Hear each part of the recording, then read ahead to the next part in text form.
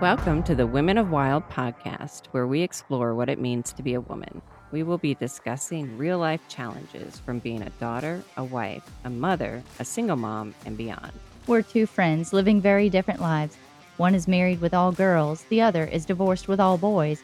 We're perfect bookends to speak from opposite perspectives on all the things. Our mission is to search out the heart of a woman and to pour into you wherever you are with real life wisdom, actionable steps, and application of the topics we discuss to continue our self development into a wild woman. That is, a woman of wisdom, impact, love, and dignity. So let's go.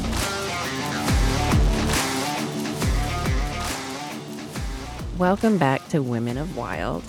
I have some sad news to share with you today. Debbie, my friend and co-host, has tragically lost her father this past week. Please keep her and her family in your thoughts and prayers. I know this is especially hard coming so soon after her mother's death just over a year ago. She is taking some time off to take care of herself and do the things she needs to do. If you feel prompted, I think it would mean a lot if you would send an encouraging note through our email, Facebook, or Instagram accounts to Debbie. She loves this podcast and our listeners, and I think it would be very meaningful to her during this difficult time. In the meantime, I plan to keep things going each week with some different guests and interviews. Today, I asked a very special wild woman to come on today. She is someone that to me embodies wisdom, impact, love, and dignity in all areas of her life. She has been a gift to me the past 3 years, and I hope many more years to come. She started out as my coach trainer, then she became my coach, and now she is my friend. I have the privilege of working with her on her new amazing program that she has created this past couple of years called Nourish. I'm honored to introduce you to Jennie Turton. She is the founder of Nourish, a sacred space for restoring the feminine soul. Nourish is a sacred community offering group coaching, coach training, and membership programs, especially curated for women and their unique soul journeys and transformation needs. We exist to create a movement of women around the world dedicated to unveiling their most vibrant feminine selves in order to help bring healing and wholeness to humans, systems, and a planet that desperately needs a fresh approach to the way we do life. Jennie received her professional coaching certification and coach training certification through Life Forming Leadership Coaching. She is a certified intimacy coach and certified Hendricks coach. Jennie has certified over 300 individuals globally to become coaches and has been in private practice for 12 years. We just began the first cohort of Nourish coaches about 3 weeks ago. And last week in our training, Jennie shared briefly how she has learned to process grief over the years in ways that have benefited her and healed her, I guess, in a more positive way. I don't know how to say it exactly. Grief is hard, but we can make it harder on ourselves when we go through it and get stuck there. And grief is very personal, and the way we grieve and the length of time it lasts is different for each person. But she has some really great insights that I believe will help others that may be going through a time of grief. And if you're not going through one now, I feel like we all do at some point if we live long enough.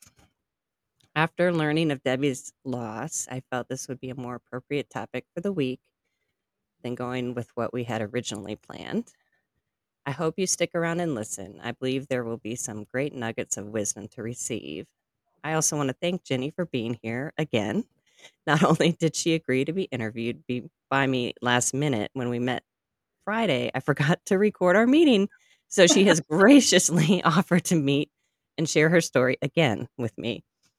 I trust there is something special that needed to be said that was not said last Friday, or something that was said Friday that doesn't need to be said. So thank you for being here again, Jennie.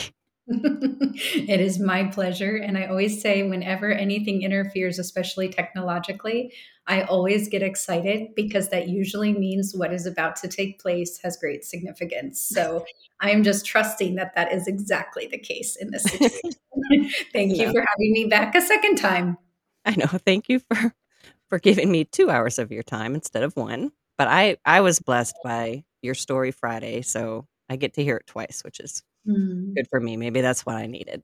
And, Well, thank you for having me back, Sally. thank you. Most of what we will talk about today centers around your journey with infertility and the losses of your 2 unborn children. So would you share with us just a little bit of that journey and how that was for you? Yes, absolutely. So 3 years ago, we began attempting to conceive. And because I come from a family that has all done very well at having babies and having them easily and quickly, it never dawned on me that it might be different for me and my husband. So when after a year of trying, we were still unable to conceive naturally, the doctor suggested IVF. And so we did a round of IVF, but ended up with no usable embryos.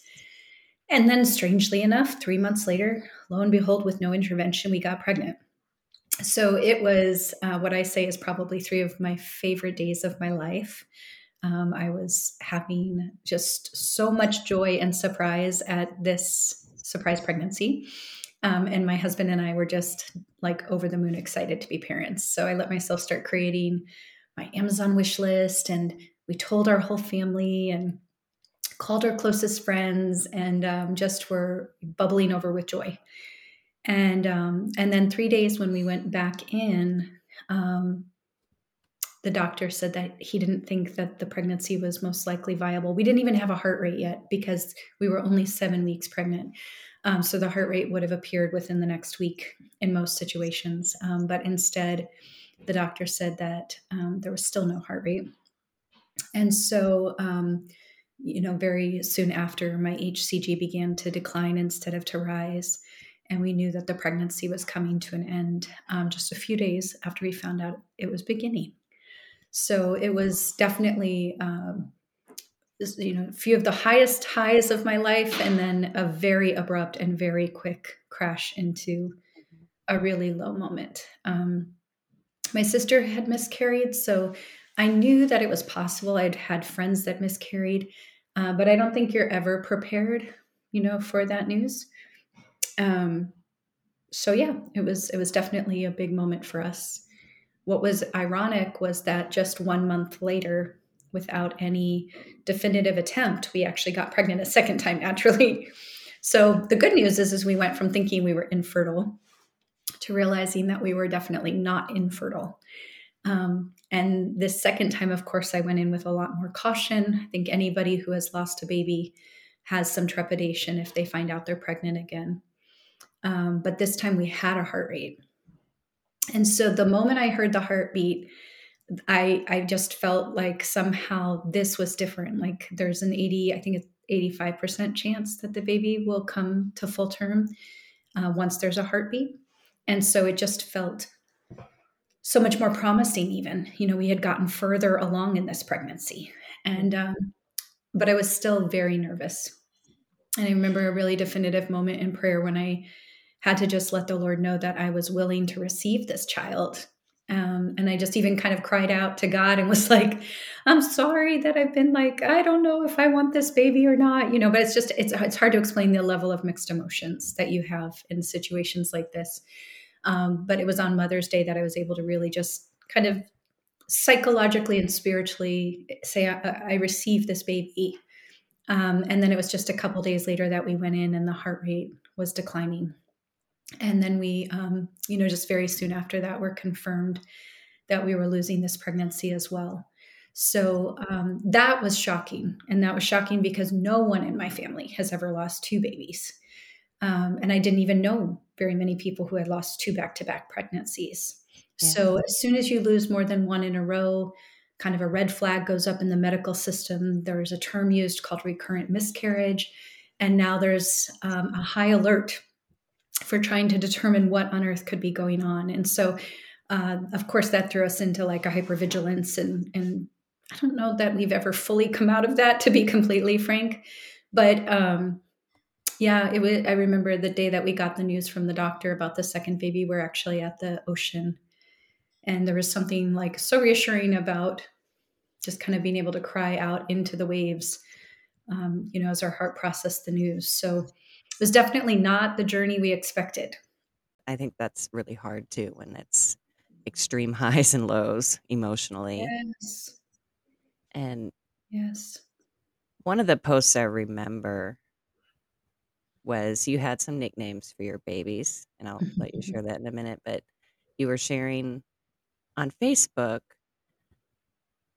the whole story, I guess, of the first pregnancy, where the excitement and then the disappointment and the grief, and very publicly. And I thought that was such a powerful thing because so many, well, I mean, our women are told to just keep quiet for 3 months in case, I guess, after 3 months, you have a better chance of the baby coming to terms. But then you're isolated in that pain.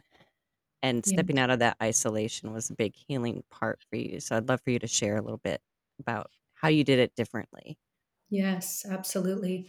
Yeah, I mean, we are encouraged, of course, to wait until we get through the first trimester because there are, so many things that can go wrong in that first 3 months. And so we were just so excited with the first baby. There was no way we could imagine containing that excitement. And so we did talk about, should we wait or not? And we went ahead and decided, like, it was such a relief to know we could get pregnant that we just felt like we were exploding with so much gratitude that we were not infertile, that we just wanted to proclaim it. And so we just told everyone.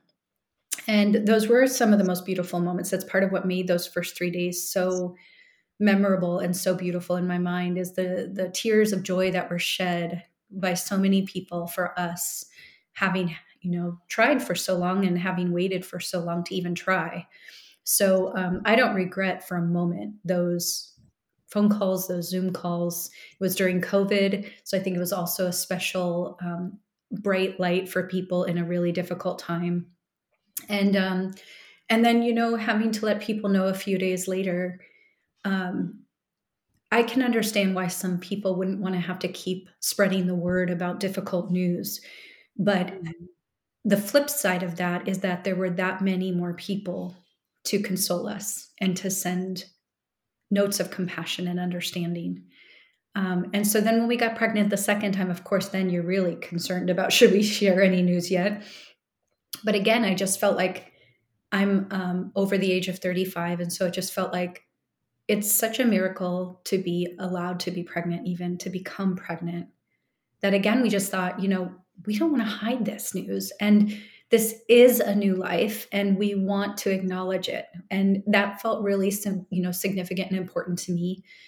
We don't know how long. And I remember one of my dearest childhood friends, her name is Sherry.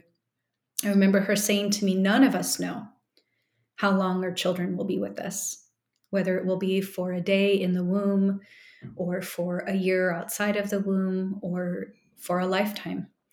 And so she said, I just have practiced gratitude for every day that I get with my children. And I really took this to heart because Sherry personally had suffered 5 miscarriages. Mhm. She has 5 children living, but she had also lost 5. And so I remembered that and I thought, you know what? Like, we're just going to celebrate this life. We're going to celebrate this baby. And if I have to make another announcement in 3 days, I will. But I wanted people to know that this child had existed, that this little, seed in my womb was had made its presence known on the planet, even if it was just inside my body. And so we did. We shared the news, and we had longer this time. We had, I think it was like 10 days before we found out that the heart rate was slowing, and so we had longer to be in joy, and also longer to be in anxiety, which I think any mom who's suffered multiple miscarriages understands that pregnancy was very different the second time for me than the first time. And it was very different because there's not a day that went by that I didn't wonder if it would be my last day being pregnant.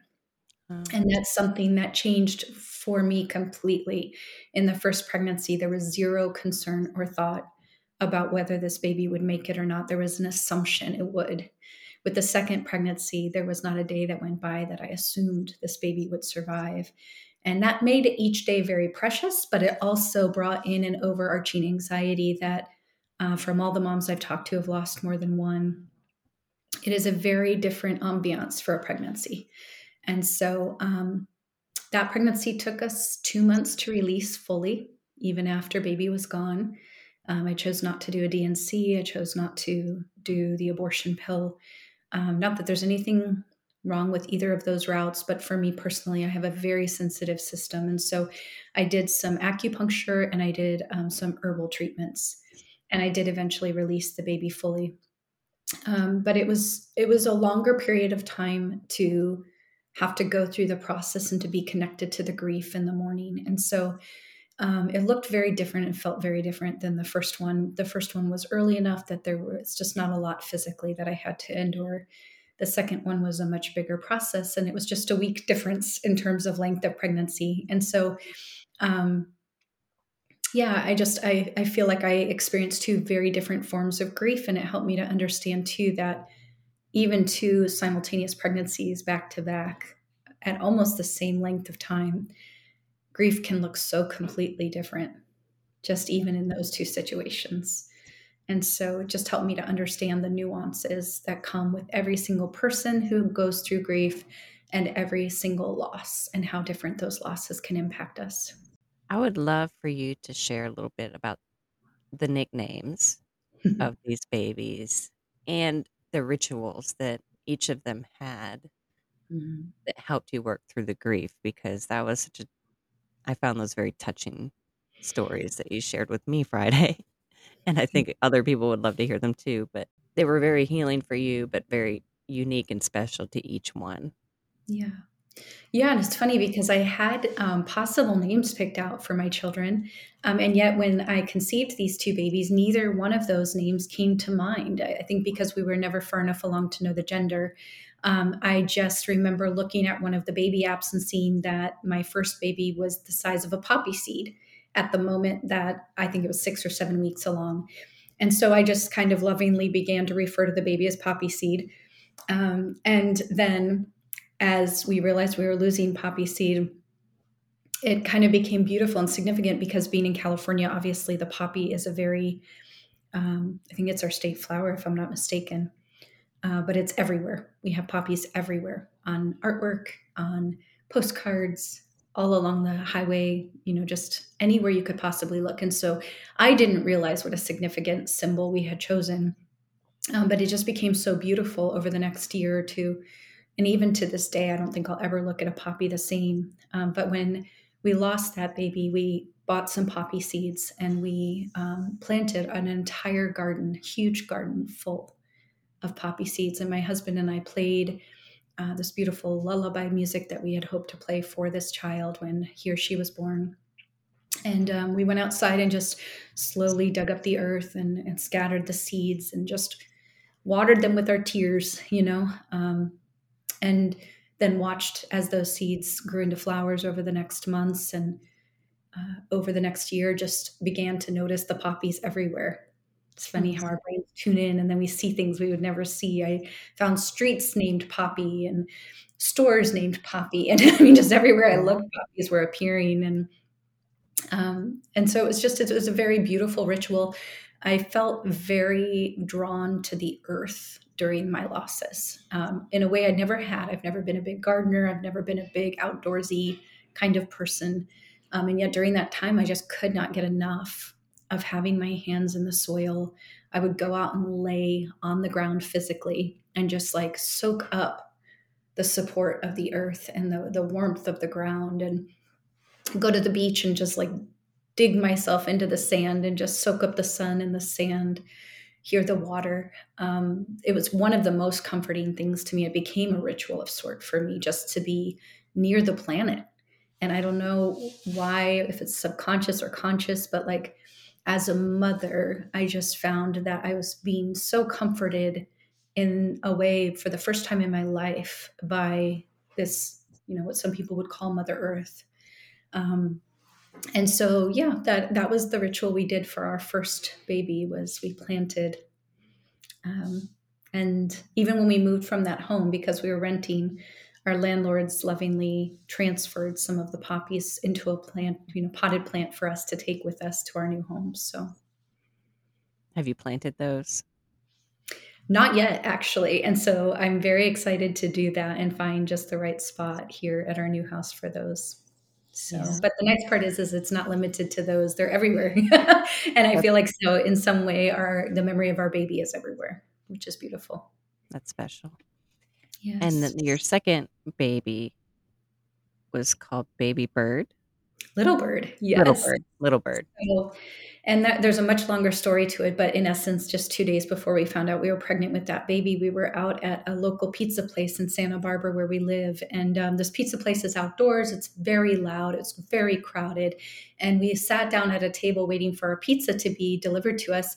And all of a sudden, I see something moving at my feet. And I look down, and there is this little tiny, sweet, what looked like almost a newborn baby bird. And I'm thinking, what on earth is he doing here in the middle of the city, in the middle of this very loud, very noisy urban environment? And I'm looking around frantically for the mom, and I don't see it. And so, of course, I didn't realize I probably already had pregnancy hormones rearing in my body, but I'm like frantically trying to figure out how I can use a napkin or something so I don't touch the bird and help get it to safety somewhere, because it was trying desperately to get under the fence to what I'm assuming was back to its family. And so I finally just got a napkin and scooped it up and carried it around to the tree on the other side of the fence where I think it was maybe trying to go. But that encounter, it was so crazy to me because there was something so maternal and so vulnerable about that encounter with that little bird. And then just 2 days later, we found out we were pregnant again. And so we ended up calling this second one Little Bird through the whole pregnancy. And again, like, we didn't have a ritual quite like the one we had with poppy seed, but what ended up happening is as a dear, sweet friend of mine sent me a bird feeder as a gift, knowing that we had called this baby Little Bird. And that bird feeder hangs outside my kitchen window to this day and draws just these beautiful families of birds that I get to watch. And often it's the same family that comes season after season. So it just feels like it's this constant visual reminder to me personally of the significance of family and what that means. And so just having those names, having them be connected to nature, and then being able to see every time I see a poppy, every time I see a bird, to be reminded of these little lives has been very beautiful for me. I love that, and the fact that instead of trying to push the memory away, you've kept them alive in some way, and I know that, again, that's a personal thing, but Yes. I think it honors their lives in a way that helps you heal. Yeah. Um, For me, it felt very important. I had done something called family constellation, which is a type of therapy. And in that, I learned the significance of honoring the placeholder for each person in a family. And the way that they designate that is through the symbolism of a constellation, that everyone born or not born into the family has a place in that constellation. And that even if they pass, their star still remains.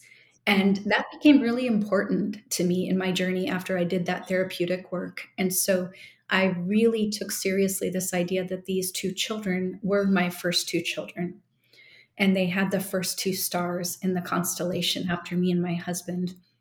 And that there's something very helpful and supportive about honoring their memory through acknowledgement of their existence in the form of a star in our family's system.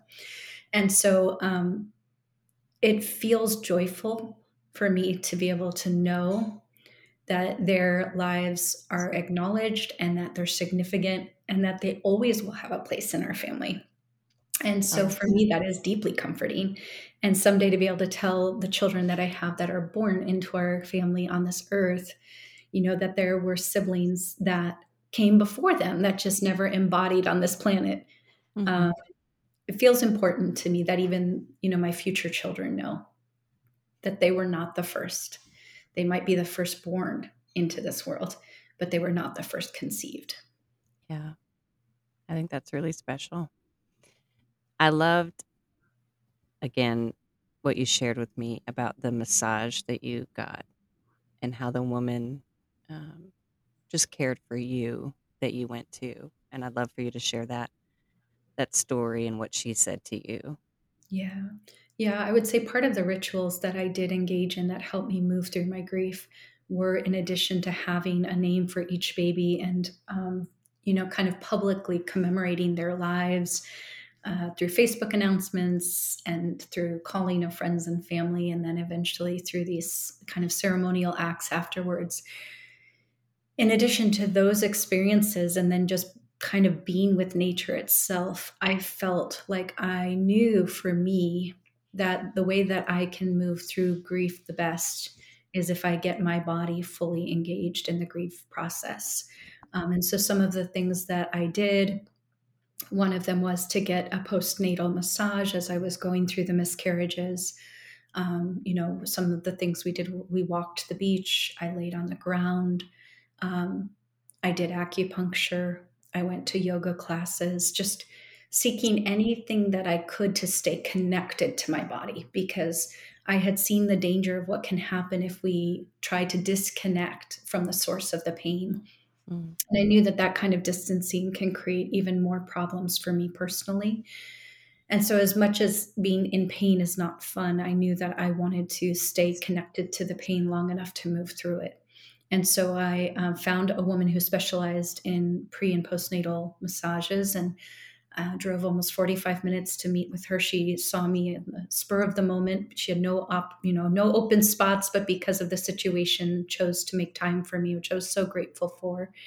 And it was very profound to me that she had, during COVID, of course, she had her massage table set up outside in nature, and her backyard happened to draw just this incredibly large number of birds.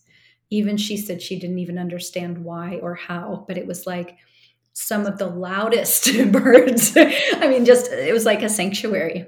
Oh, They were singing all together at once, like in this giant chorus. And so I climbed up on her massage table, and I'm laying and feeling the cool breeze and hearing the birds singing, and just having her then come. And she was so gentle with her touch and so compassionately wired to minister to women's bodies when they're pregnant or right after they've lost or given birth. And she put her hands on me, and she just gently placed her hands on my heart and just tuned into my body. And I see her, all of a sudden, her eyes just popped open wide. And I see this look of surprise cross her face. And she says to me, "Well done." And I remember just being like, what is she talking about? And she said, "You kept your heart open wow. right through all this. Well done." And I remember the sense of surprise just flooding my body, because I had specifically prayed for that. I knew that my tendency would be, like for all of us, to shut down, to coil in, and to self protect, and to build up my protective walls of defenses. But I also know that those same walls that seek to try to protect us are the same walls that keep out new life, new joy, new hope, new possibility. And I knew that if I was going to make it through these two back to back losses, I was going to need all the life and love I could get. And so I just kept asking God, please help me keep my heart open. Please help me not shut down again, because I'd been through another major loss about 10 years prior to this. And it had flattened me so badly that I was not myself fully for over a decade. I was Mm. moving forward, but I was a greatly diminished version of me. And so I think because of that experience, and because of how um, sensitively I'm wired, and how I watched how grief could just destroy me, I knew that if I didn't do something different, the loss of two back to back pregnancies could be enough to take me out emotionally for life. Yeah. And so I think it was out of that place of self awareness that I kind of desperately cried out for that help. And so to have her look at me, someone who didn't know me, who had never even worked on me before, and to have her say those words to me, it was deeply significant for me. And I just felt incredible, incredible gratitude. Wow. I just love that because that's such a danger in grief. It's so hard to feel the pain, but we have the pain doesn't leave us. No, It, no. we're going to feel it one way or another. And Yes. I just love that's so touching that it's such a testament to our bodies and how we Yes. hold things in our bodies, that she could know that your heart was open. Well, and that's it. Like her gift is, to be able to tune in sensation wise at that level to someone else's energetic body. Mhm. And that's why it was so shocking to me. Is like, we didn't have to talk. We didn't have to do a therapeutic session. She could just literally put her hands an inch away from my chest and feel the difference. And I was like blown away by that, really. And it helped me understand like how significant that one decision is. Do we close or do we open? Do we dare to feel the pain, or do we try to block it and save ourselves from it? And I had learned a lot between the first time I went through a serious loss and then when I lost these babies. I had learned a whole lot about the understanding of emotions, and that there's a frequency attached to them, and that there's their energy. They're meant to move through our bodies, whether it's joy or sadness, anger, fear, delight, bliss. These are experiences that are energetic frequencies that are meant to literally flow right through our nervous system. And the problem is not in having any of the emotional experiences. The problem is if we get stuck in any of them. And so I did not want to get stuck again. I knew that grief was hard enough, but being stuck in it was miserable. And Yeah. so I knew that for me, movement was one of the things that I had done, I had learned to do, that helped me move very significant emotions through my body so that they didn't stay in my body in a way that was unhelpful. And that's where, like I said, the yoga came in, dance came in, massage, acupuncture, breath work. I mean, just anything I could think of. And it also felt so good to me to extend kindness to my body at a time where there was, of course, a part of me very frustrated with my body. Why couldn't you carry these children to full term? Why Yeah. couldn't you? So many unanswered questions. And I felt myself tempted to be angry at my body for failing me, and instead being able to show kindness to my body and help it through this incredible process of like both conceiving, carrying life, growing life, and then releasing life. I mean, that's a lot to go through in 8 short weeks. Yeah. So it felt good to be able to be an advocate for my body instead of just making it the enemy. I love that, because I know people who struggle with that, and that's an important thing to hear. And I know that's helped you and will help you as you continue. And the story isn't over. You're Yeah. still in the process, and we're praying for these babies that will be born. And Thank you so much. Yeah. definitely. And I know we've got to wrap up soon, but is there any last thoughts you have, maybe to say to the woman who is still stuck in grief? Yeah. I think just being very gracious to ourselves. There is no timeline and there is no format for these things. We don't ask for them. It's the experience none of us want. But I think, like for me, the game changing differences were to realize that grief is a process that I have the privilege of interacting with. It is not just something being done to me. And I remember hearing someone talk about the difference between going through something difficult and suffering. Hmm. And this idea that suffering is what we do and say to ourselves when we're going through something difficult. And it adds this whole dimension of additional grief or additional pain. And so I just remember thinking to myself, like, the one thing that I don't want to do is add more to my suffering than is already being given to me. I don't want to make it more complex or more troubling than it needs to be. It's enough of its own to go through grief without making it mean even more hardship. And so I think being able to engage with it, know that I have a role, that I get to play in it, that I'm an interactive participant, that it is an energy, and that I can evolve with it. And I'll never stop remembering or missing these children. And still, the waves of grief come and sometimes overtake me at very unexpected moments. but it's a very empowering thing to feel like I have a role that I play, even as grief, almost as if it's another person, is personified in playing this role that I don't get to control. And so it's more for me now of a dance than it was before. Before it felt like an assault. It felt like Mhm. something being done to me that I had no control over, and that I never knew if it was going to end or when it would begin or where it would show up. And I felt very helpless.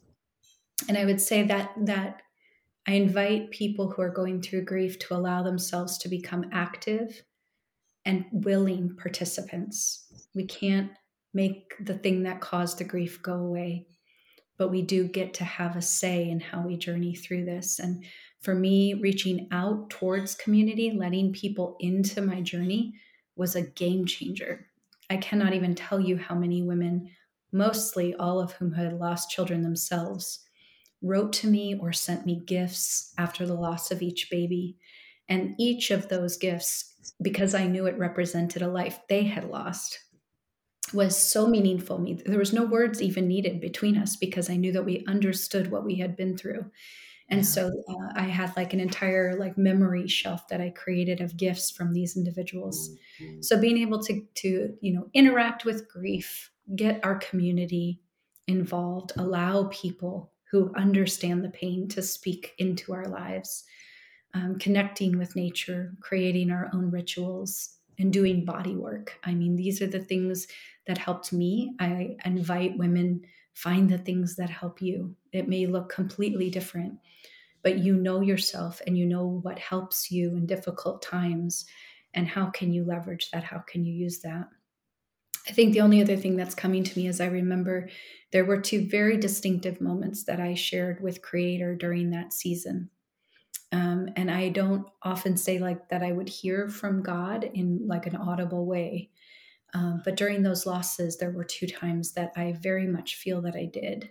And the first time was right after I lost baby one, and it was just this beautiful, beautiful, warm February night in Santa Barbara. I was standing outside and looking up at the stars, and it was a windy, blustery, but almost tropical type night.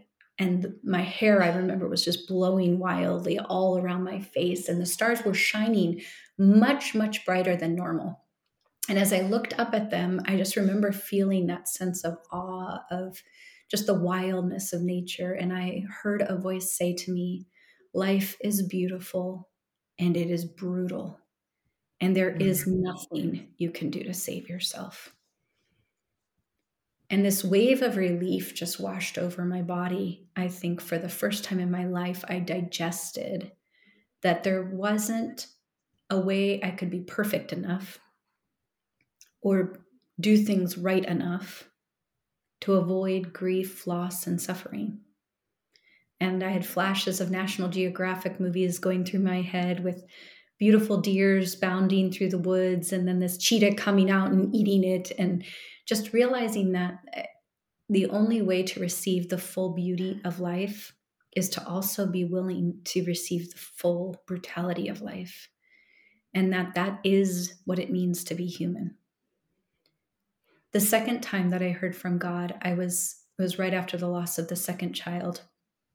And I remember that I had this very deep urge to just curl up in the fetal position on the ground and just not get up. I was like, what's the point? Like, what is the point? And it was a deep, deep sense of hopelessness that I think most people who have been through a serious loss can understand. And as I lay there on the ground in the fetal position, I remember realizing in that moment that I absolutely could just stay there. And I wouldn't have any reason to get up, and it would get increasingly harder to find that reason. Mm. And then I remember hearing this still small voice say to me, "You can either stay here in this pain and close out life, or you can stand up and do the opposite and ask that life come in."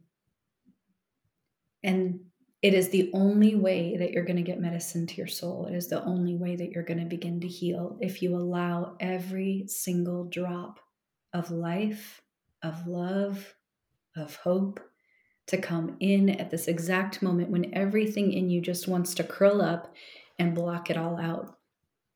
And so I knew that that voice was very accurate. And I realized I had a decision to make in that moment.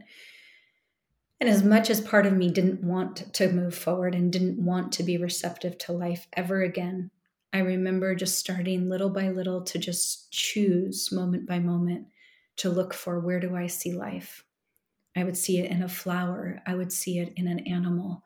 I would hear it in a voice when my grandma would call, or I would see it, in an act of kindness from a neighbor. And I remember starting to consciously allow every one of those encounters to hit my emotional system and my nervous system like the medicine that it was. And I just began to drink and drink and drink and drink. And I didn't worry about where it came from or what it was. And I also realized I couldn't be choosy. I wanted that medicine to come in the form of a baby.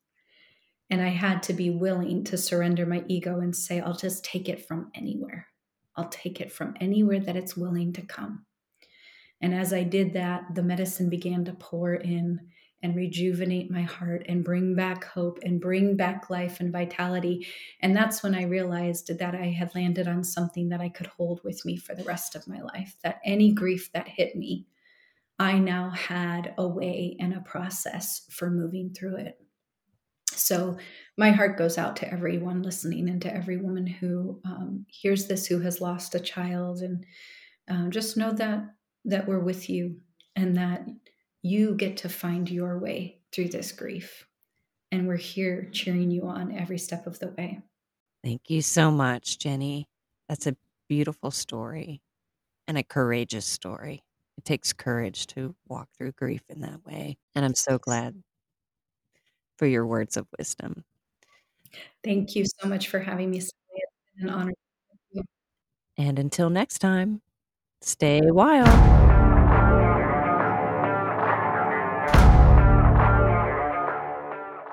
If you enjoyed this episode, please subscribe and leave us a review. Let us know what you liked and what your main takeaways were. We'd also love to know what topics you'd want to hear about on future episodes. To connect with us further on social media or to learn more about our services, click on the links in the show notes or email us at womenofwildpodcast@gmail.com.